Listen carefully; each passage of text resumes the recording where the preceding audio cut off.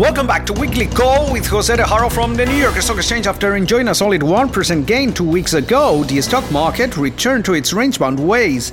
The S&P 500 spent the week inside a 31-point range, ending the week just higher by 0.1%.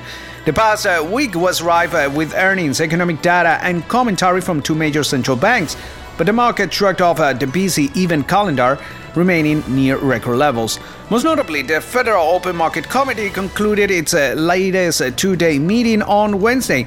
The central bank maintained its policy stance and gave little indication that a rate hike could be announced at the next policy meeting coming in March. Wednesday's FOMC announcement followed the release of a stronger-than-expected ADP employment report for January.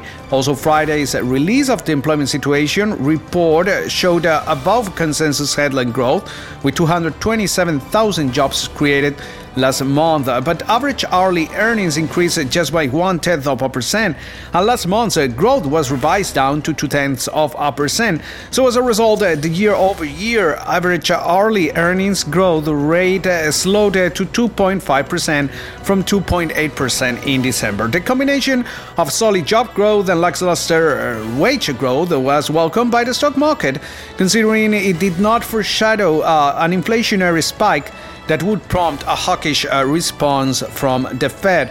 Rate hike expectations saw a moderate downtick on Friday afternoon. The Fed funds futures market pointed to a 63.5% implied likelihood of a June hike.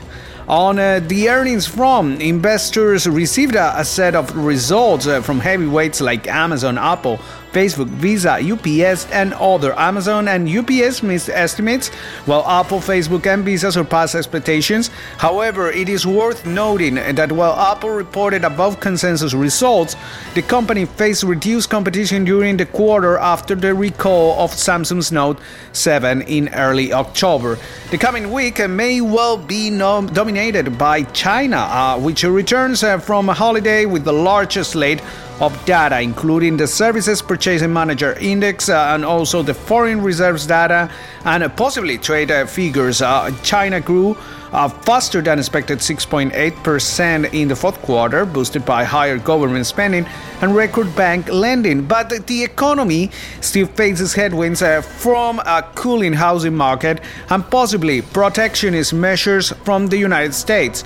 The foreign exchange reserves, meanwhile, are on the verge of falling below $3 trillion, although the pace of declines could be slowed by capital controls and the dollar retreat. In the Eurozone, there will be German, French, Spanish, and Italian industrial production data.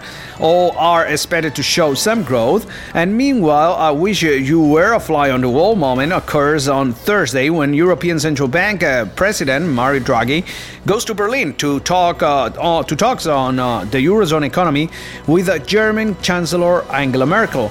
And for the United States, the weekly outlook is thin, with monthly trade figures a highlight with a little change, $45 billion deficit expected.